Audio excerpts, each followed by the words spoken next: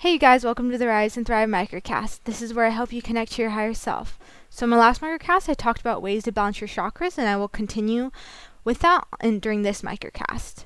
So after practicing creative visualization, the next thing you can do is practice breathing deeply. Breathing with intention is one of the easiest and most effective ways to restore your chakras.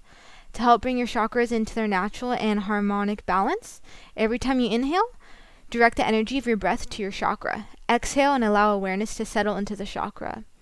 The next thing you can do is wear the right clothes, or the right colors.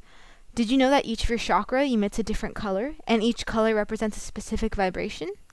Red color represents your root chakra, orange your sacral chakra, yellow your solar plexus chakra, green or pink your heart chakra, blue throat chakra, indigo or purple your third eye chakra, and purple or white represents your crown chakra. So if you're working on balancing the heart chakra, for example, make sure you wear green or burn a pink candle.